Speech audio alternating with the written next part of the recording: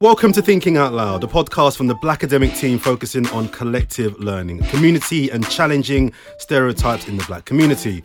Each week on this podcast, we seek collective learning, varied conversation and exploration about the culture. As ever, we are not here to teach, we are here to learn, and thus we are thinking out loud.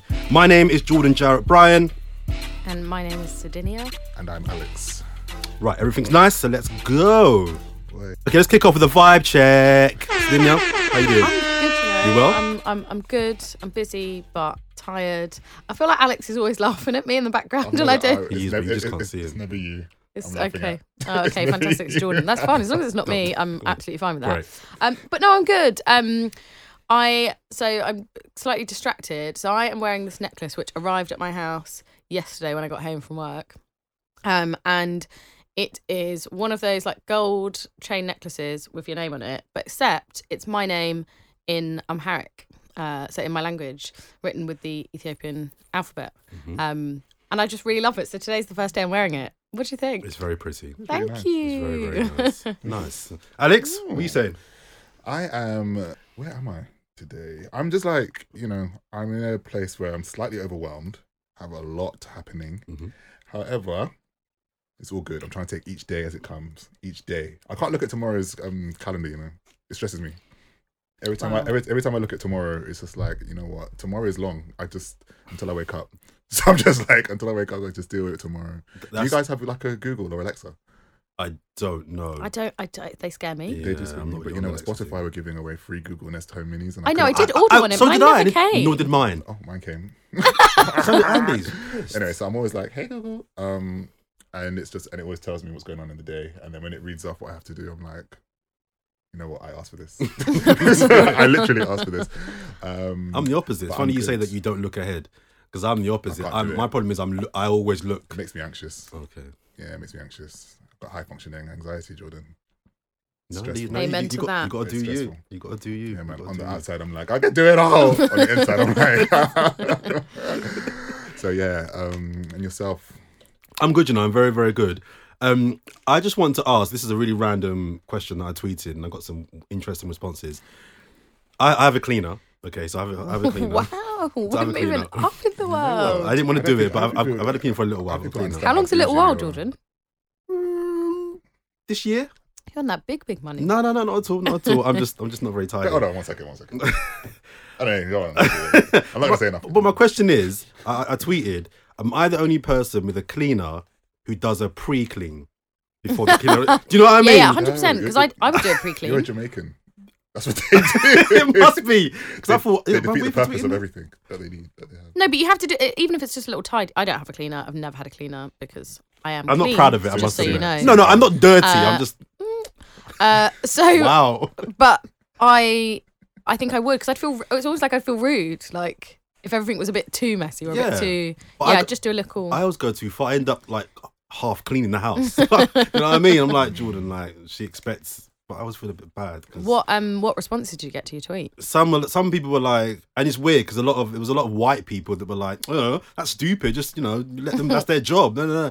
And then a lot of black people were kind of more got it, and they were like, yeah, I do a little 1, 2, 2 clean up, and someone else was like, yeah, they find themselves doing a lot of the cleaner's job. I'm not too friendly with my cleaner. Like, can I ask a question? Because it is when I'm rich and have my own 4-bedroom house. You're really rich. Yeah. You're really rich. I mean, Emmanuel told me otherwise in the last episode. He said you weren't wealthy. Oh, it's true. Yeah. It's true. You're pre-rich. I'm pre-rich, exactly. You're rich in intelligence. I'm trans-rich. But I would like trans-rich. What does that mean? I identify as a rich person. That's where I'm at. That's where I'm at. But this, like in my head, I would in my rich life, in my head that I dream about a lot, I think about having a cleaner and all of these things. But when I actually deep it, if I was to get a cleaner in my flat at the moment, I feel like it would just be an invasion of privacy. Like, I don't know how you get over a random stranger. That's the reason I've put it off for so many years. Is the fact that I don't like my friends being in my house. So the idea that someone I don't know is in my house, up in my business, really made me uncomfortable. But it just got to a point where, because I work at long hours, early mornings, late nights, and my flat ain't big. You've been to my flat. My flat isn't big. This is what I was about to say. I was like, your flat is not big, so I don't even know why you have a cleaner. But I got too many things, and this is part of my whole minimalism process, but get rid of things. But yeah, I had to get it cleaned, and so I was just like, Jordan, man, this is not good. This is not good. So yeah. Anyway, that was my question of the day. Right, let's kick off. Over to you, Alex. Okay, so this week on the pod, we're going to be discussing this age-old question about who has claim to the culture. And in the way of discussing this topic, we're going to be looking at things around gentrification, black-owned versus black service. I couldn't think of a word that's the opposite of own.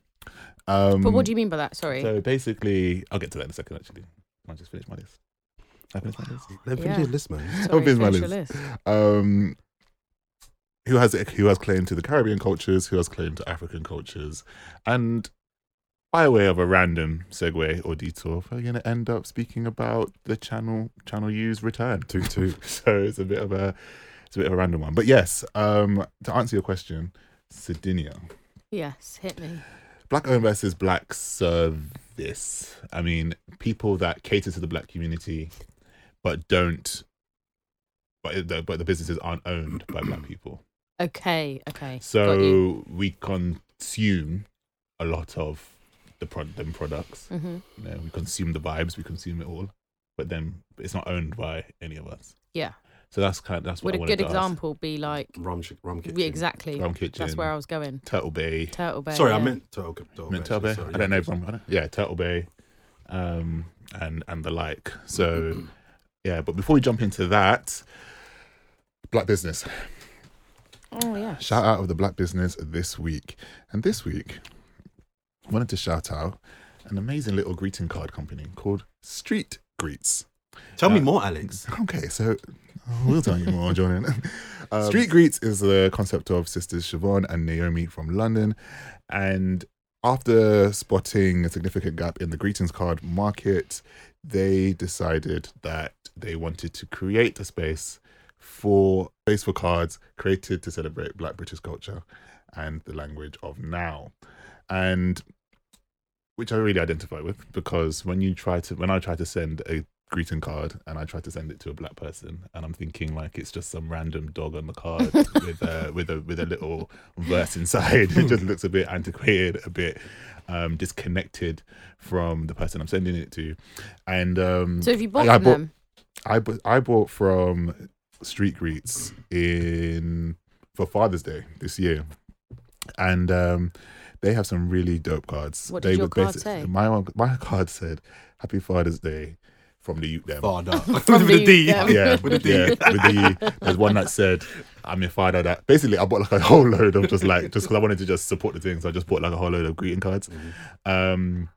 I got my friend because he turned 30. I just said big man turning 30. You know, my little niece, I just got one that said "Hello, little miss."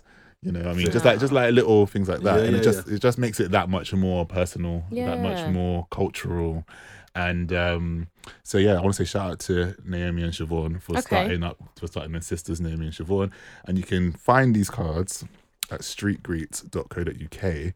And this Black History Month, they have a promotion on where you can put in the code. Let me just get it up.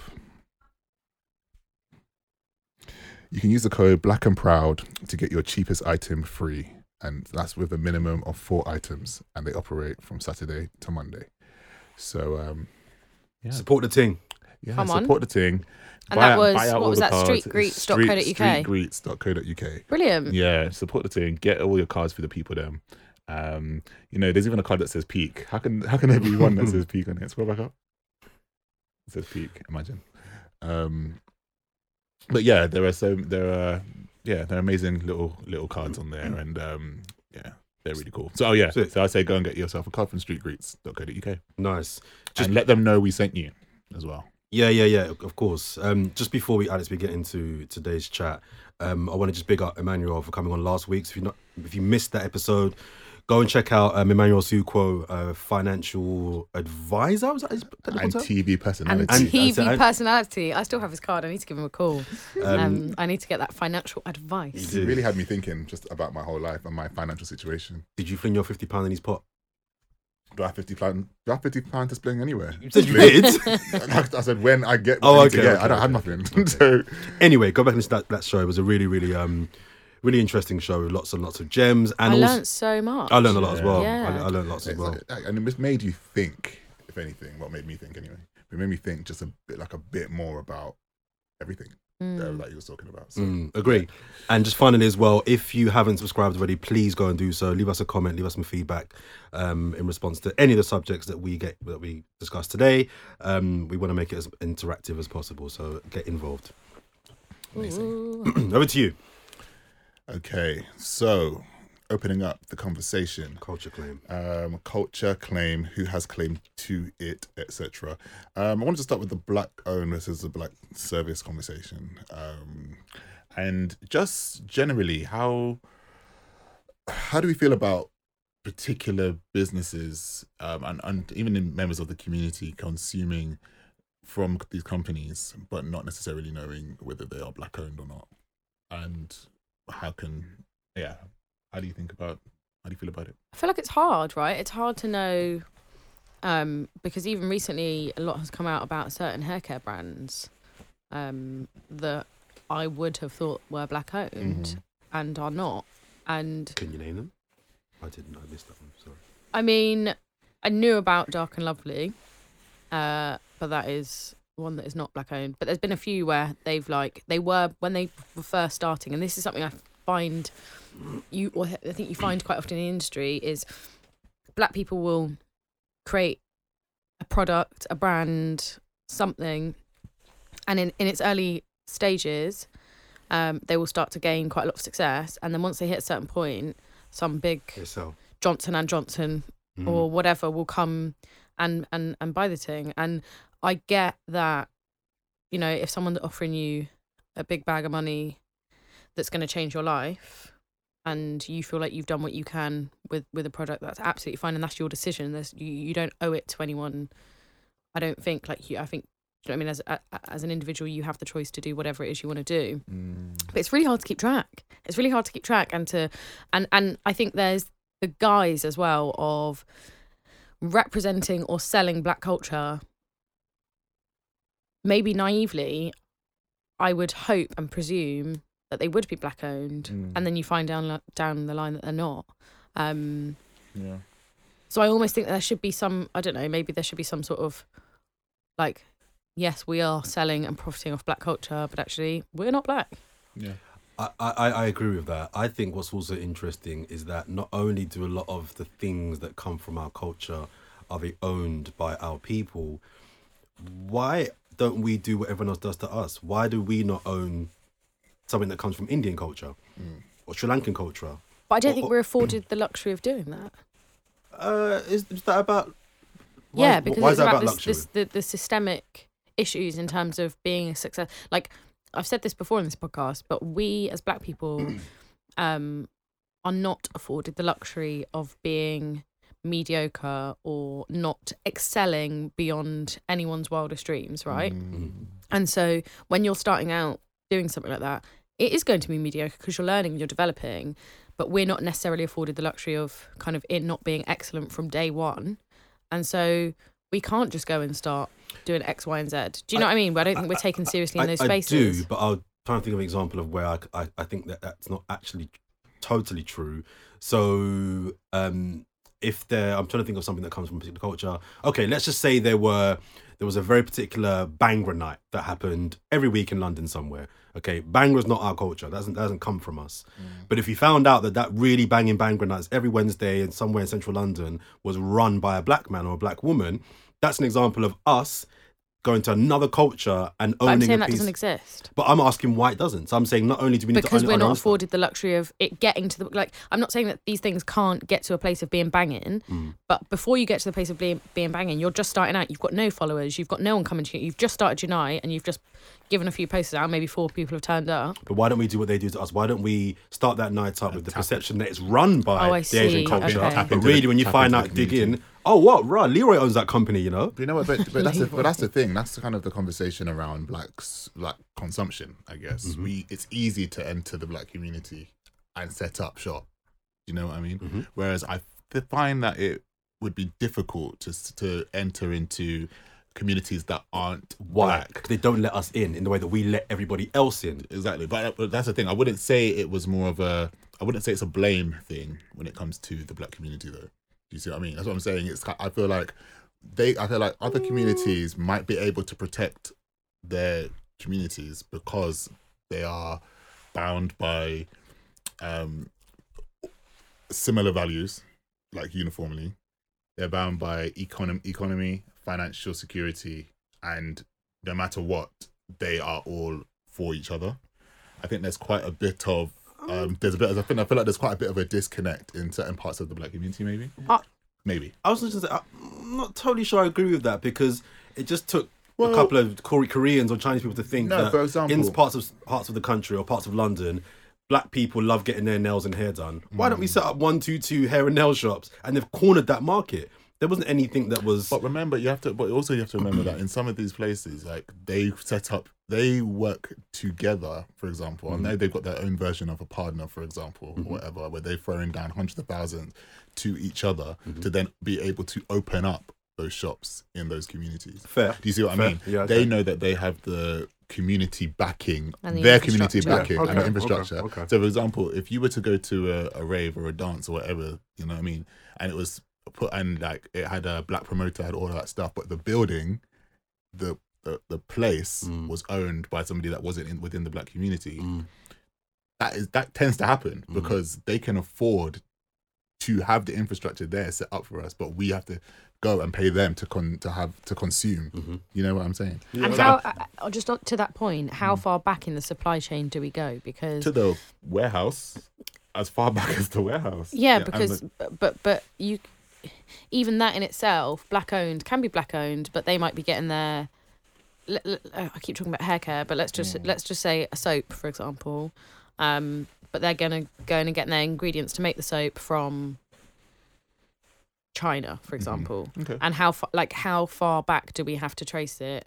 Do we feel that it's too acceptable if it's just a black product, or what's the? It's a good point. I personally think we need to take one step at a time, and as long as as long as the product is in, you've got me thinking now, actually, because if I know that I'm buying a product from you, Tsedenia, and you're a black woman, and I know that my money's going to a black woman's pocket, but these times the product that you're selling me, you're paying a Chinese company to make that product, so therefore my money is indirectly going to a Chinese person, then that might make me think, actually, is my money going to a black owned business? So I don't know how far we should care. It goes back. I guess we got to look at how the cycle goes. You know, I mean, we buy a lot of things from a lot of people, but then it's about when you serve a community, the money goes back into the community so that we can continue to supply that to the community. Does that make any sense? Yeah. So then trying to trace all the way back to just keep it like 100% purely black is a bit, you know what I mean? That's not realistic in this day and age. Globalization, capitalism. You know what I mean? It's not realistic. Not at all, or not for black people. I don't think it at all. I think, like, you know what I mean? I would be hard pressed to think. I mean, this is purely my opinion. I have no facts up behind this, but I'll be purely hard pressed to think that one community wouldn't buy from another community in order to support their community. Make any sense? Yeah. So, that's what I think. Just realistically, when it comes to business, you know what I mean.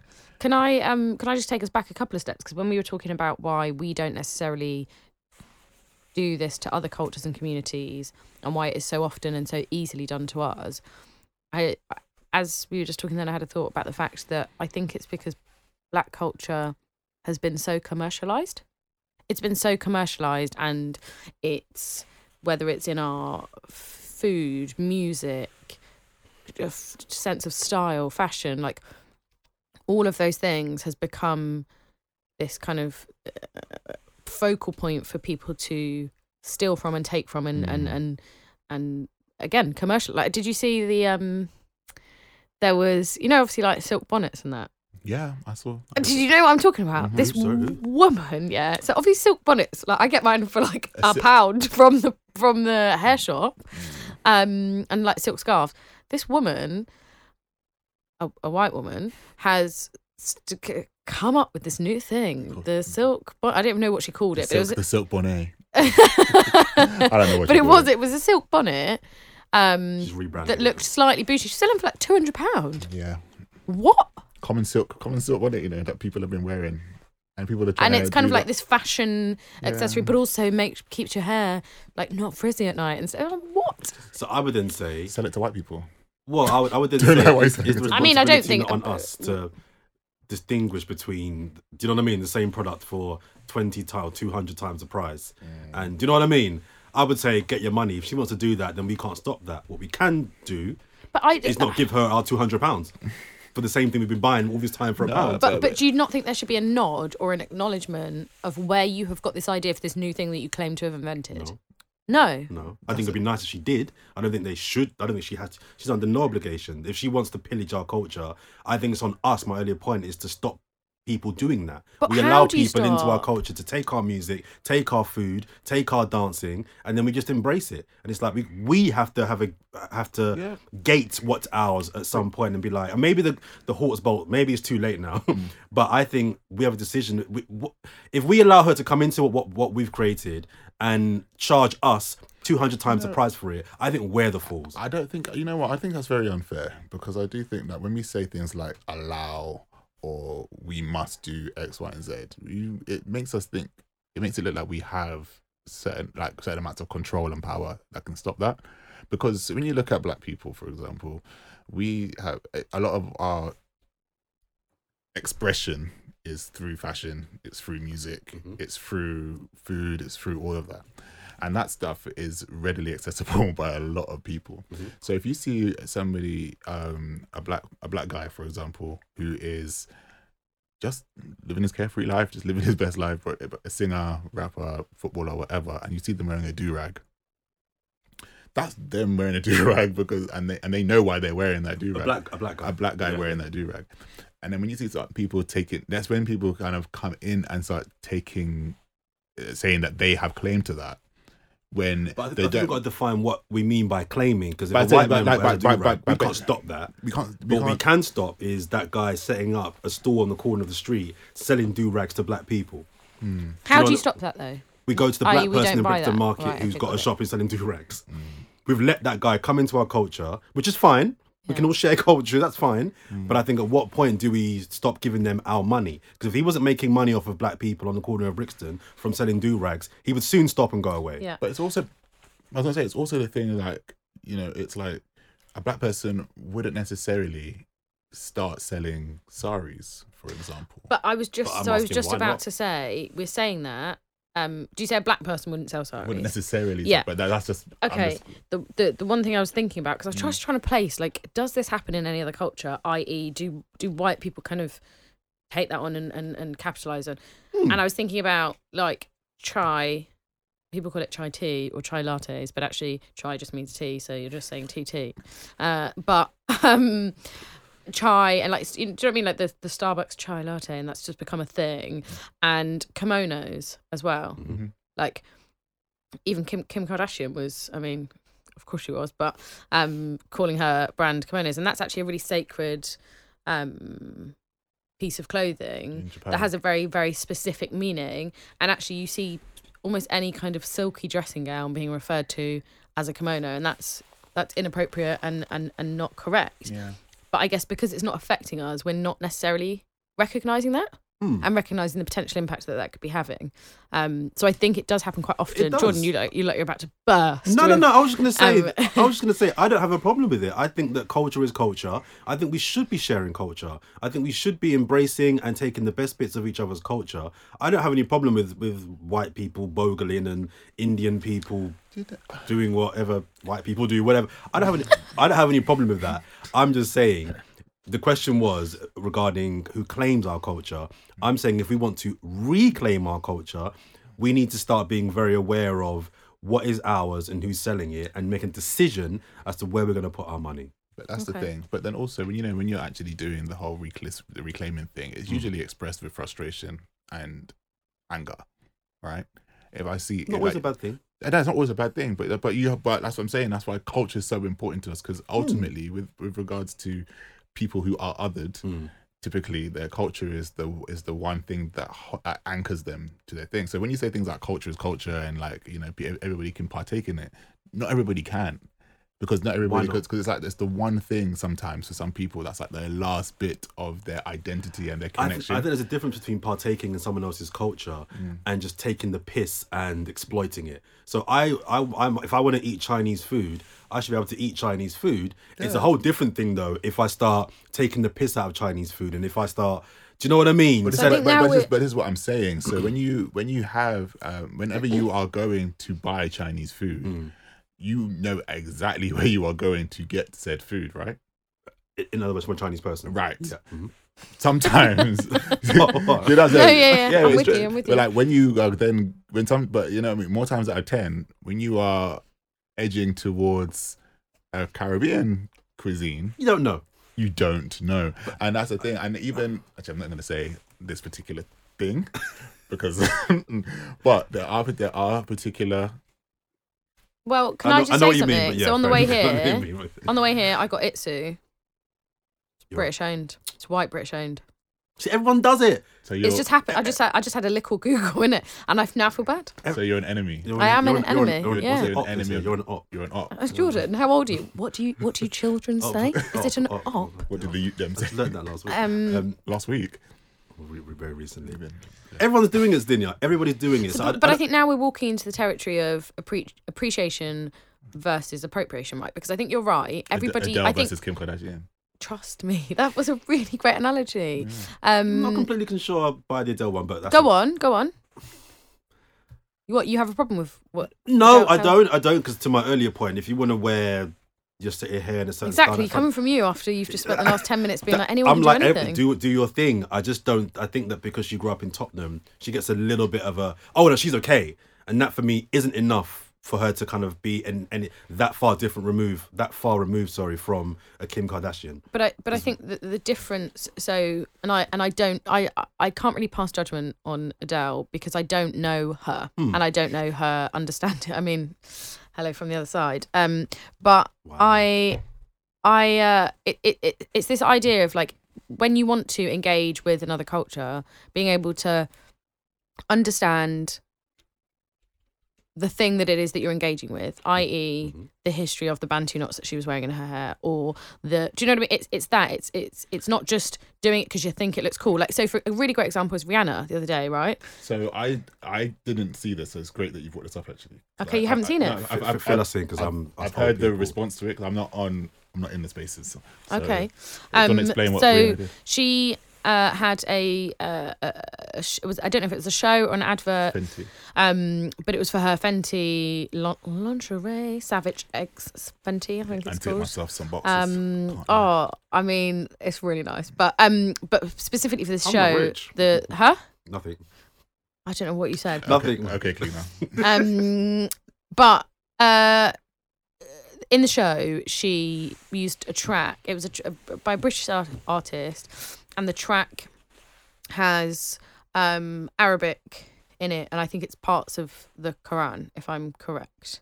And it's a very sacred part of it. I want to make sure I'm right on this, but ultimately, because that was being played alongside people in their underwear, kind of sexualizing themselves and whatever, inappropriate. The Muslim community had something to say about it, and rightly so, because Rihanna had no idea what the Arabic was saying. She just played the track, right? And that's a really, really great example of like, you've not done the work to find out and to unpack, because that could have said anything. Like, I don't speak Arabic, and that could have said something really, really wild and really inappropriate that had nothing to do with the Islamic faith at all. It could have just been saying something really, really terrible. See, I'm glad you brought that up, because I was going to ask after you said about Adele and her hairstyle, the fact that it's important that she understands where that comes from. So I was going to ask why. Because the Rihanna thing, I agree with you. I think if you're going to have another language in your thing, you need to know what's being said, because you don't know what's being said. But if someone has dreadlocks and they're white, say, or they're Chinese, I don't know if it necessarily is overly important that person with dreadlocks understands the origins of dreadlocks. I don't know. I'm kind of in the middle of whether it's important to me as a black person. At least know where dreadlocks come from, or if that person just wants to have dreadlocks. I don't personally like it when other people don't, when they have dreadlocks. I don't think it looks good. I think it looks good on black people. That's just my personal opinion. I think it looks weird when white people have dreadlocks. But if you want to have dreadlocks. But I don't think it's necessarily important that person understands the origins of that hair. Do you know what I mean? Of dreadlocks, personally. So I think that it's always important for people to understand what they're doing. Mm-hmm. And I don't think it's an excuse to say, I just liked it. So if I go to a Chinese restaurant and I like Chinese food, do I have to understand the origins of that particular meal? It'd be good for you to understand, like the how the meal is made and why it's made. I can't just like. No, you can like the meal. This is something different because you're consuming food. Food is completely different. You know what I'm saying? Somewhat like anybody can go eat a patty in it, but why is it different? And they enjoy the patty. Tell me why it's different. They enjoy the patty. But what I'm saying is, but Bantu nuts. Because you're representing. You're walking down the street and you are embodying a culture. When you're eating something, you're like Alex said, you're just consuming. Right. But if you're walking down the street with Bantu nuts, and okay, let's take it back to the kimono example. I remember like in the 90s, kimonos were like a fashion item, and again, people are pillaging from a culture without understanding the sacred and historical context of what wearing a kimono is about. Absolutely. And so that is, in a way, taking the piss, because you are disrespecting the very sacred nature of what a kimono... Sorry, define pillaging. If they're just wearing a kimono, is that enough to offend you? It's wearing something without knowing where it's come from. Okay, so I just want to be clear what we mean by pillaging. It's like if I was to wear a traditional Yoruba wedding suit for a particular that is set for a particular member of the family, and I'm wearing it just because you like it. I'm like, this is fashion. Nah, like you wear particular things and you know where they come from. You know what I'm saying? And if you did know, you wouldn't be exactly wearing them unless you're a disrespectful person, and that's just on you. Yeah. But how would you know if that person knows or not? You don't. Like you don't know. But these times you'll probably be thinking. But more time they don't know what they're doing. Do you know what I found out really the other day? You know, like hula dancing. You know, like from Hawaii and stuff. Like it's actually like messenger dancing. Like you are sending a message to one another. It's the storytelling kind of. So when I'm in the club winding up my waist, these times I'm. Are you doing hula dancing? Well, it's not that far off, you know. Okay, so Jordan. On this debate series called the 4-8 Stories. Is it 4-8 Stories? 4-8 Stories.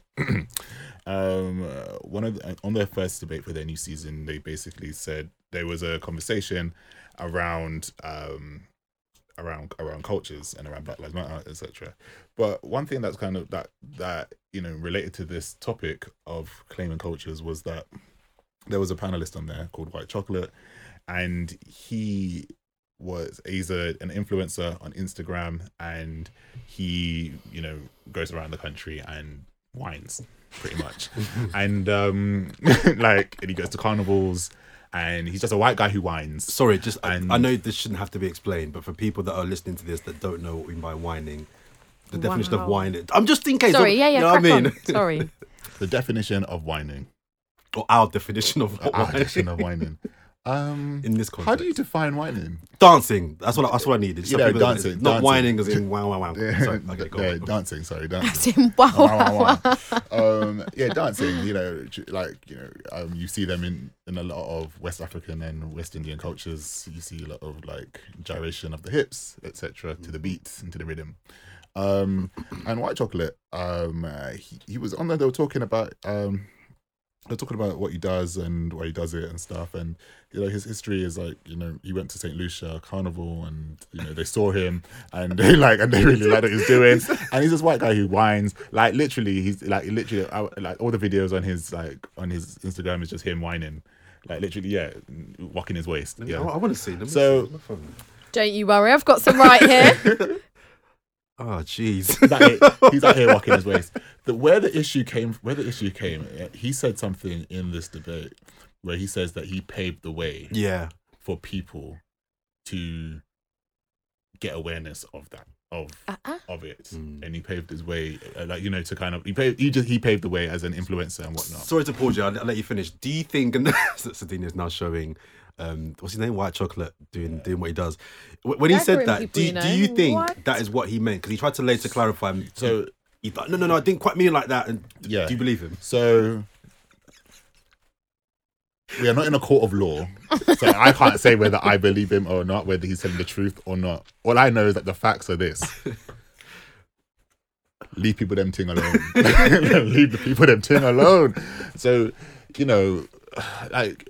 But the thing is, with this, the annoying thing with this is that there are black influencers, who can whine, and a lot of the carnival in particular, they're looking to work with a lot more influencers to help promote their bands, to promote the cultures, to promote the music, to do whatever. And then it's like, it's like, what this showed me is that certain people and certain demographics can do the bare minimum and make a living off of the back of people who've been doing this. And I go carnival because I embrace it as part of my culture, as part of my identity. Have a great time with my friends and whatever. I see white people at carnival and that are enjoying carnival, you know what I mean? And they're doing what they're doing. Like, I probably would have walked past him in the thing. I'd have been like, yeah, man, this guy can walk his waist. He's doing what he's doing, blah, blah, blah. I would never have known he had 160,000 followers on Instagram. He's probably getting paid by a troupe to be there. And he's getting flown out to all these different carnivals across the world and whatnot. So that's when I started thinking about how we look at our cultures and who is being supported for what and why, for the bare minimum. I go on. Well, just so I've just had. I'm not gonna lie, I didn't know who White Chocolate 758, which is his handle. So 758 is St. Lucia's dialing code. Yeah, right. And I didn't know who he was until this kind of 4-8 scandal situation. So he went on 4-8, and there was backlash, and he has come out and released a statement. I'm just reading the statement on Instagram. The font is too small. It's really small because it's really long. But it's like, when I said pave the way, I didn't mean pave. Like, and it's just a very... Oh, you put out a statement? Oh, yeah, it's long. It's long, so I'm not going to read it. But he's trying to say that what he was saying is that he paved the way for influencer marketing, as if that didn't exist before he did. You kind of made it a bit worse there, bro. Yeah. He should have... You know what? When you're wrong... Just be wrong. Just own it, yeah. And just say, and you have black people around the table with you that looked at you and just said, hey?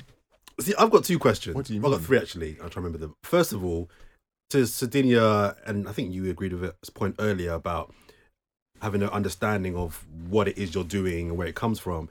Because he says I was in St. Lucia for 2 years, which made me laugh, first of all. In Trinidad for 2 years. Or St. Lucia? I thought it was... I thought it was St. Lucia. I can't remember what but one of the islands on the Caribbean. And if he understands the culture behind whining, he understands what it means, how important it is to black culture, is there a problem with that? If he genuinely understands the origins of this dance move and he respects it, is that a problem? There's also, I think there is a problem when you're not working with other people. Does that make any sense? But it's kind of like you're positioning yourself as the only one and the guy that does that, and you are saying things like you paved the way and all these different things. There's an issue there because people have been doing this, and you have to remember. And I think it's a lack of self-awareness to really understand that the reason why you have been chosen for this is not by some extreme virtue of anything. It's because at that time you were there whining on somebody, going on bad, as you do at carnival, and you were white. Yeah. Because That's actually carnival has been happening. For years. It has been happening since the You're a emancipation, gimmick. since before the emancipation. Like, So here's my second question, and I don't know the answer to this one, so I want to hear your thoughts on it. Is he an example, by having him on that program, on that show, is that an example of where we as black people, I know the show has different, not just black people on it, but is that an example of platforming him and allowing a white person to come into our culture and talk about something that he does, which comes from our people, or by not giving him a platform to talk about it on that particular show, or shows like ours, for example, do we then become an echo chamber of people that just talk about ourselves and what we do in our own culture? Basically, what I'm asking is, it's a really interesting question. I know what you're asking, but I also think that a lot of people they don't know where the conversation would have gone. You know what I'm saying? Like having him on there, because I think, for example, it's a Black Lives Matter conversation. So bit random, wasn't it? No, I mean, there's a Black conversation, but I mean, he is very much up next to a lot to black culture with regards to what he does. So then it's about asking him what his perspective is on X, Y, and Z. But that's an example of us bringing people into our culture, and because he would have got another 300 followers, which enables him to get more money. Do you know what I mean? This is an example of us trying to, if we're going to reclaim our culture, we need to find a black guy that whines, or a black woman. Do you know what I mean? Yeah, but it goes back to what Tsedenia said about. Was it what you said about black culture being mainstream?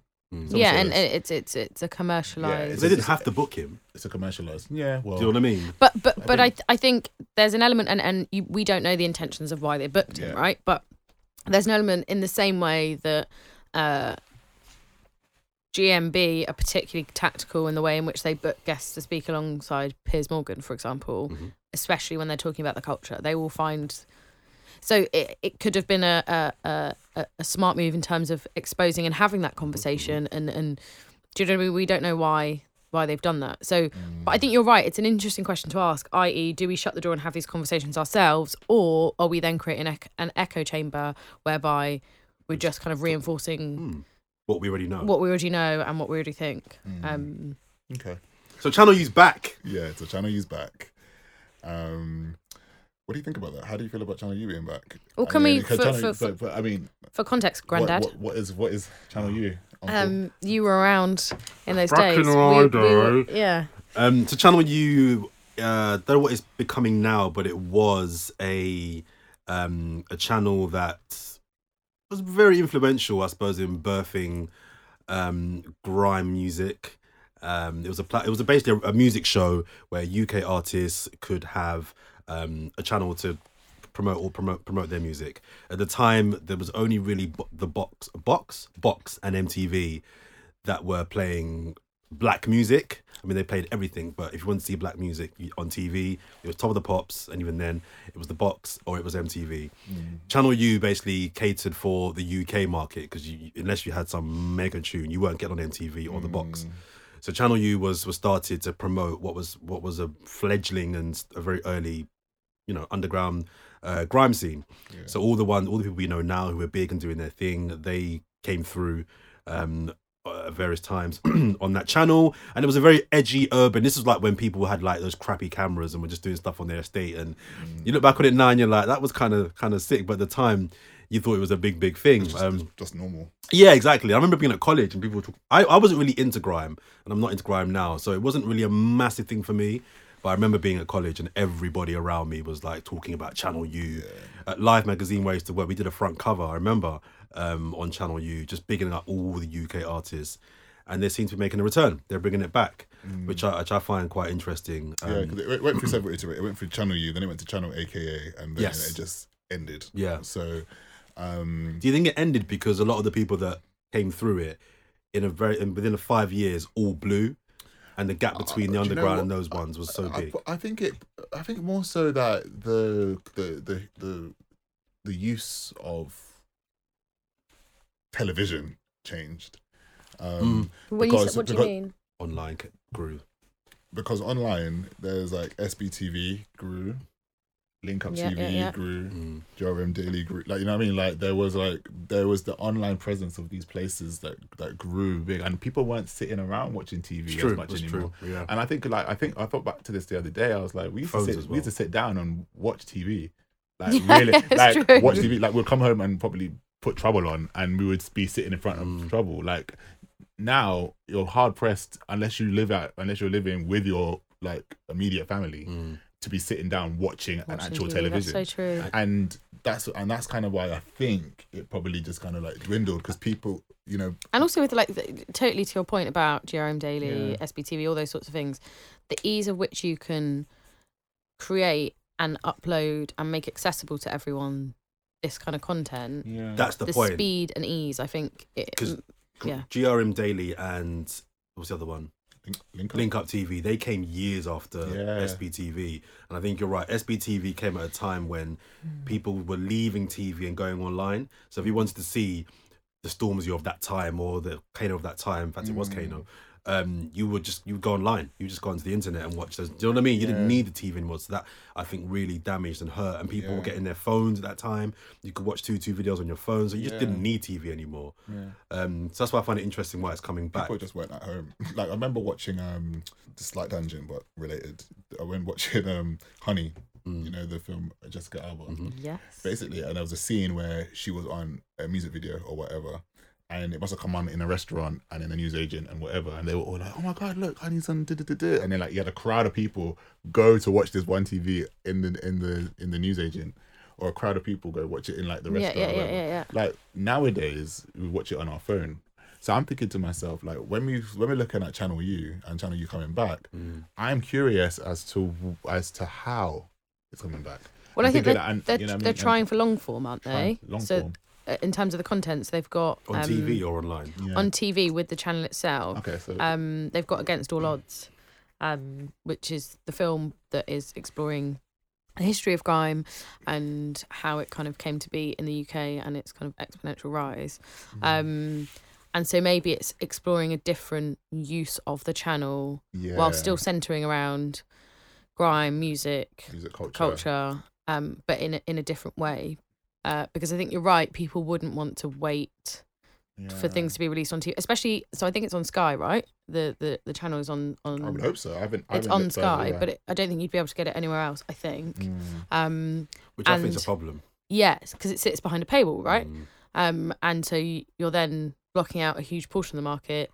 Who, I think, in terms of underground music culture, the way in which things spread and you build up a fan base is just sending this track on your phone or a voice note or a whatever and putting it, like I said, behind a paywall makes that slightly more difficult to access.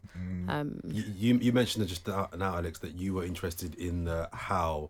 I'm interested in the who. So to kind of bring it back into our discussion around the culture and who claims it, I'm interested in who is bringing back Channel U, who's going to be, do you know what I mean, running this channel, owning the channel. Yeah, it's a good question. Grime is very much not only UK culture, but it is black culture. Yeah. Do you know what I mean? And I think also the numbers I'm interested in. If someone's bringing the channel back, there must be a new wave of like MCs or music coming through to justify a channel. I really want it to be something, like Julie Adenuga's top 5. I want to see things on there like that. Yeah, I agree. I want to see obviously the documentary, the Kano's Kano's what are they called? Newham Talks.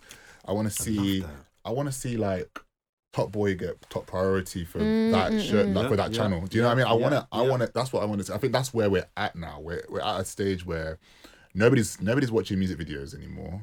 Really, unless because that I do. I still watch music videos. On YouTube. Yeah, on YouTube. Yeah. So they probably it'll be good if they had like a music hour, whether on their programming. Oh, I see what you mean on TV. Right. Yeah. And on their programming, and they can be like, okay, cool. So this is the hour each Friday. New music, old music. This is what it is, and that'd be great if they had that. But I think, as you said, they're looking for the long form stuff and like the entertainment value and that stuff, and and I feel like it would give people a sense of pride as well to be like, yeah, this is my new thing. It's on Channel U. For Black British people, that is something that would be like, because you know what it took to get it there. And that was what was basically the message, or that was the vibe when it launched. It was like, yeah, see my video, some idiot little dibby 2-minute grainy video, but it was a big deal. The community was like, oh yeah, sick MC so and so's got a thing on. It was a big thing. And this is what I say about pride and that this community. Is what I say about watching TV. I remember like flicking from MTV Base to Kiss to Box to Channel U. And then back again. So like you have those like. I feel like you've brought back some just real memories of me sitting watching music videos. Like that was such a thing. Literally, you would come in and watch music videos. Yeah. I remember my mum like cussing my cousin, being like, "Oh gosh, turn off the music video." Like it's a Sunday, turn off the music videos. My guy, he was literally sitting there watching music videos, like in the living room. That was what we did. Like, you know what I'm saying? Whereas now it would be like you're on your phone watching a music video on your phone. Like you're then gonna watch something else on your phone and so you can not disturb the wider environment. Yeah. Literally have in your earphones and so it's a bit like. So I'm looking forward to it. Like I was excited when I heard that it was coming back. I was like, this is great because now we can appreciate it as I can appreciate it as adults. You know what I mean? As an adult rather than as a child, as a teenager, it was very much like, oh, this is it. You don't see the value in it. No, until like somebody who's and that is what I'm interested less because of the music. I'm interested less because of the music because I'm just not a fan of that music. I'm more interested in the business element of it. I'm interested in the kind of framework of how this is going to work and who is kind of, again, to go to our discussion, who's claiming our culture because I don't want to see all these young MCs getting silly little deals to get their videos on there. These times there's an old fat white man that's at the top of the tree of Channel U, you know what I mean, collecting that big check. I want to know who's in charge of this, and if I find out that it's not our people that's running this thing or this relaunch, I'm gonna not be very happy. I think that brings us nicely back to that idea of kind of who owns what and kind of the exploration of culture and the consumption of culture and who has claim to it. Yeah, it's important. I think it's important. It's important. They should definitely broadcast the Mobos, the Rated Awards, and anything that's created for black people or black culture really should be going there first at least. Do you know what I mean? Yeah, I think they should definitely be the ones to distribute it on that channel. But the problem is money. It is money, it's but finance. Also there is money. Yeah, but there is money, but the problem is Channel 4 say we'll take the Mobos and we'll pay you this, and Channel U can only pay this. You know what I mean? The Mobos are going Channel 4, so that's the kind of. And also reach is important, like in terms of. I see. Yeah. The marketing as well. Yeah, but also like Channel 4 is a public service broadcaster. You can just turn on your TV and watch Channel 4, but if Channel U is only sitting on Sky, only X number of people are going to have access to it. You say that. I'm just thinking as you say that. I'm not so sure the reach necessarily is important. I could be wrong here. I could be totally wrong. I wonder if for some guy on an estate who's got a music video out, it's more important to him that everybody on the ends sees it rather than thousands of millions of people in Finland. Sorry, I think do you know what I mean? Yeah, no. I think you may have slightly misunderstood what I was talking about in terms of the Mobos. Let's say, for example, if the Mobos, in terms of where they choose to go, are thinking about reach, which I can imagine they will be, because that is important to the Mobos. Them. Yeah, okay. Then it needs to make sense. In that say, because it's all about the numbers, isn't it? I'm looking forward to that. Yeah, look over it. Have we? Do you want to touch on anything else? Let's move on now to keep that same energy. Here every week I will be venting about something within the community, something I want to highlight and draw attention to, and hopefully there'll be some kind of takeaway that you guys out there listening will get from this as well. Mine this week is going to be very simple. It's Black History Month currently. I think I've said before that I'm not a massive fan, in fact I'm not a fan at all of Black History Month, and what I would like us to do, and us being our community, is to keep that same energy regarding a thirst to learn and a thirst for knowledge and a thirst to support and endorse and spend with our own community beyond the 31st of October. I'm seeing this year, to be fair, a definite shift in people wanting to support more black businesses, more black people, and educate themselves. I know I am. There's so many things I always say this about black history that I don't know that I probably should know, and I would just like us as black people to make sure that we beyond this month we are maintaining our thirst and our hunger for knowledge on all things black, and we can continue to keep pushing and uplifting each other and not kind of get distracted, I suppose, with the 31 days that this country decides, you know, is acceptable to understand and learn all things black. So that is my this week. Keep that same energy. Amazing. Thank you. So we would love to hear from you for our segment, Your Thoughts Out Loud. This is where we ask you to come into us with voicemails, emails, DMs, and messages on anything that you've either learnt from us or you would like us to talk about and discuss. Jordan? All the socials, hit us up across Facebook. It's all Blakademik. We're on Twitter, Blakademik TV. We are on Instagram. It's all .blakademik, and check out our website, blakademik.com as well. Beautiful. Check out our YouTube channel too. Forgot that as well. YouTube channel, blakademik.tv on YouTube. Go and see our channel with some of our previous content. And if you're not subscribed to our podcast here, please do so. Share, comment. Let us know your feedbacks and your thoughts, as Tsedenia was saying there. Let's make this really as interactive as we can. Amen. Amazing. Peace out. Peace. Catch you next week.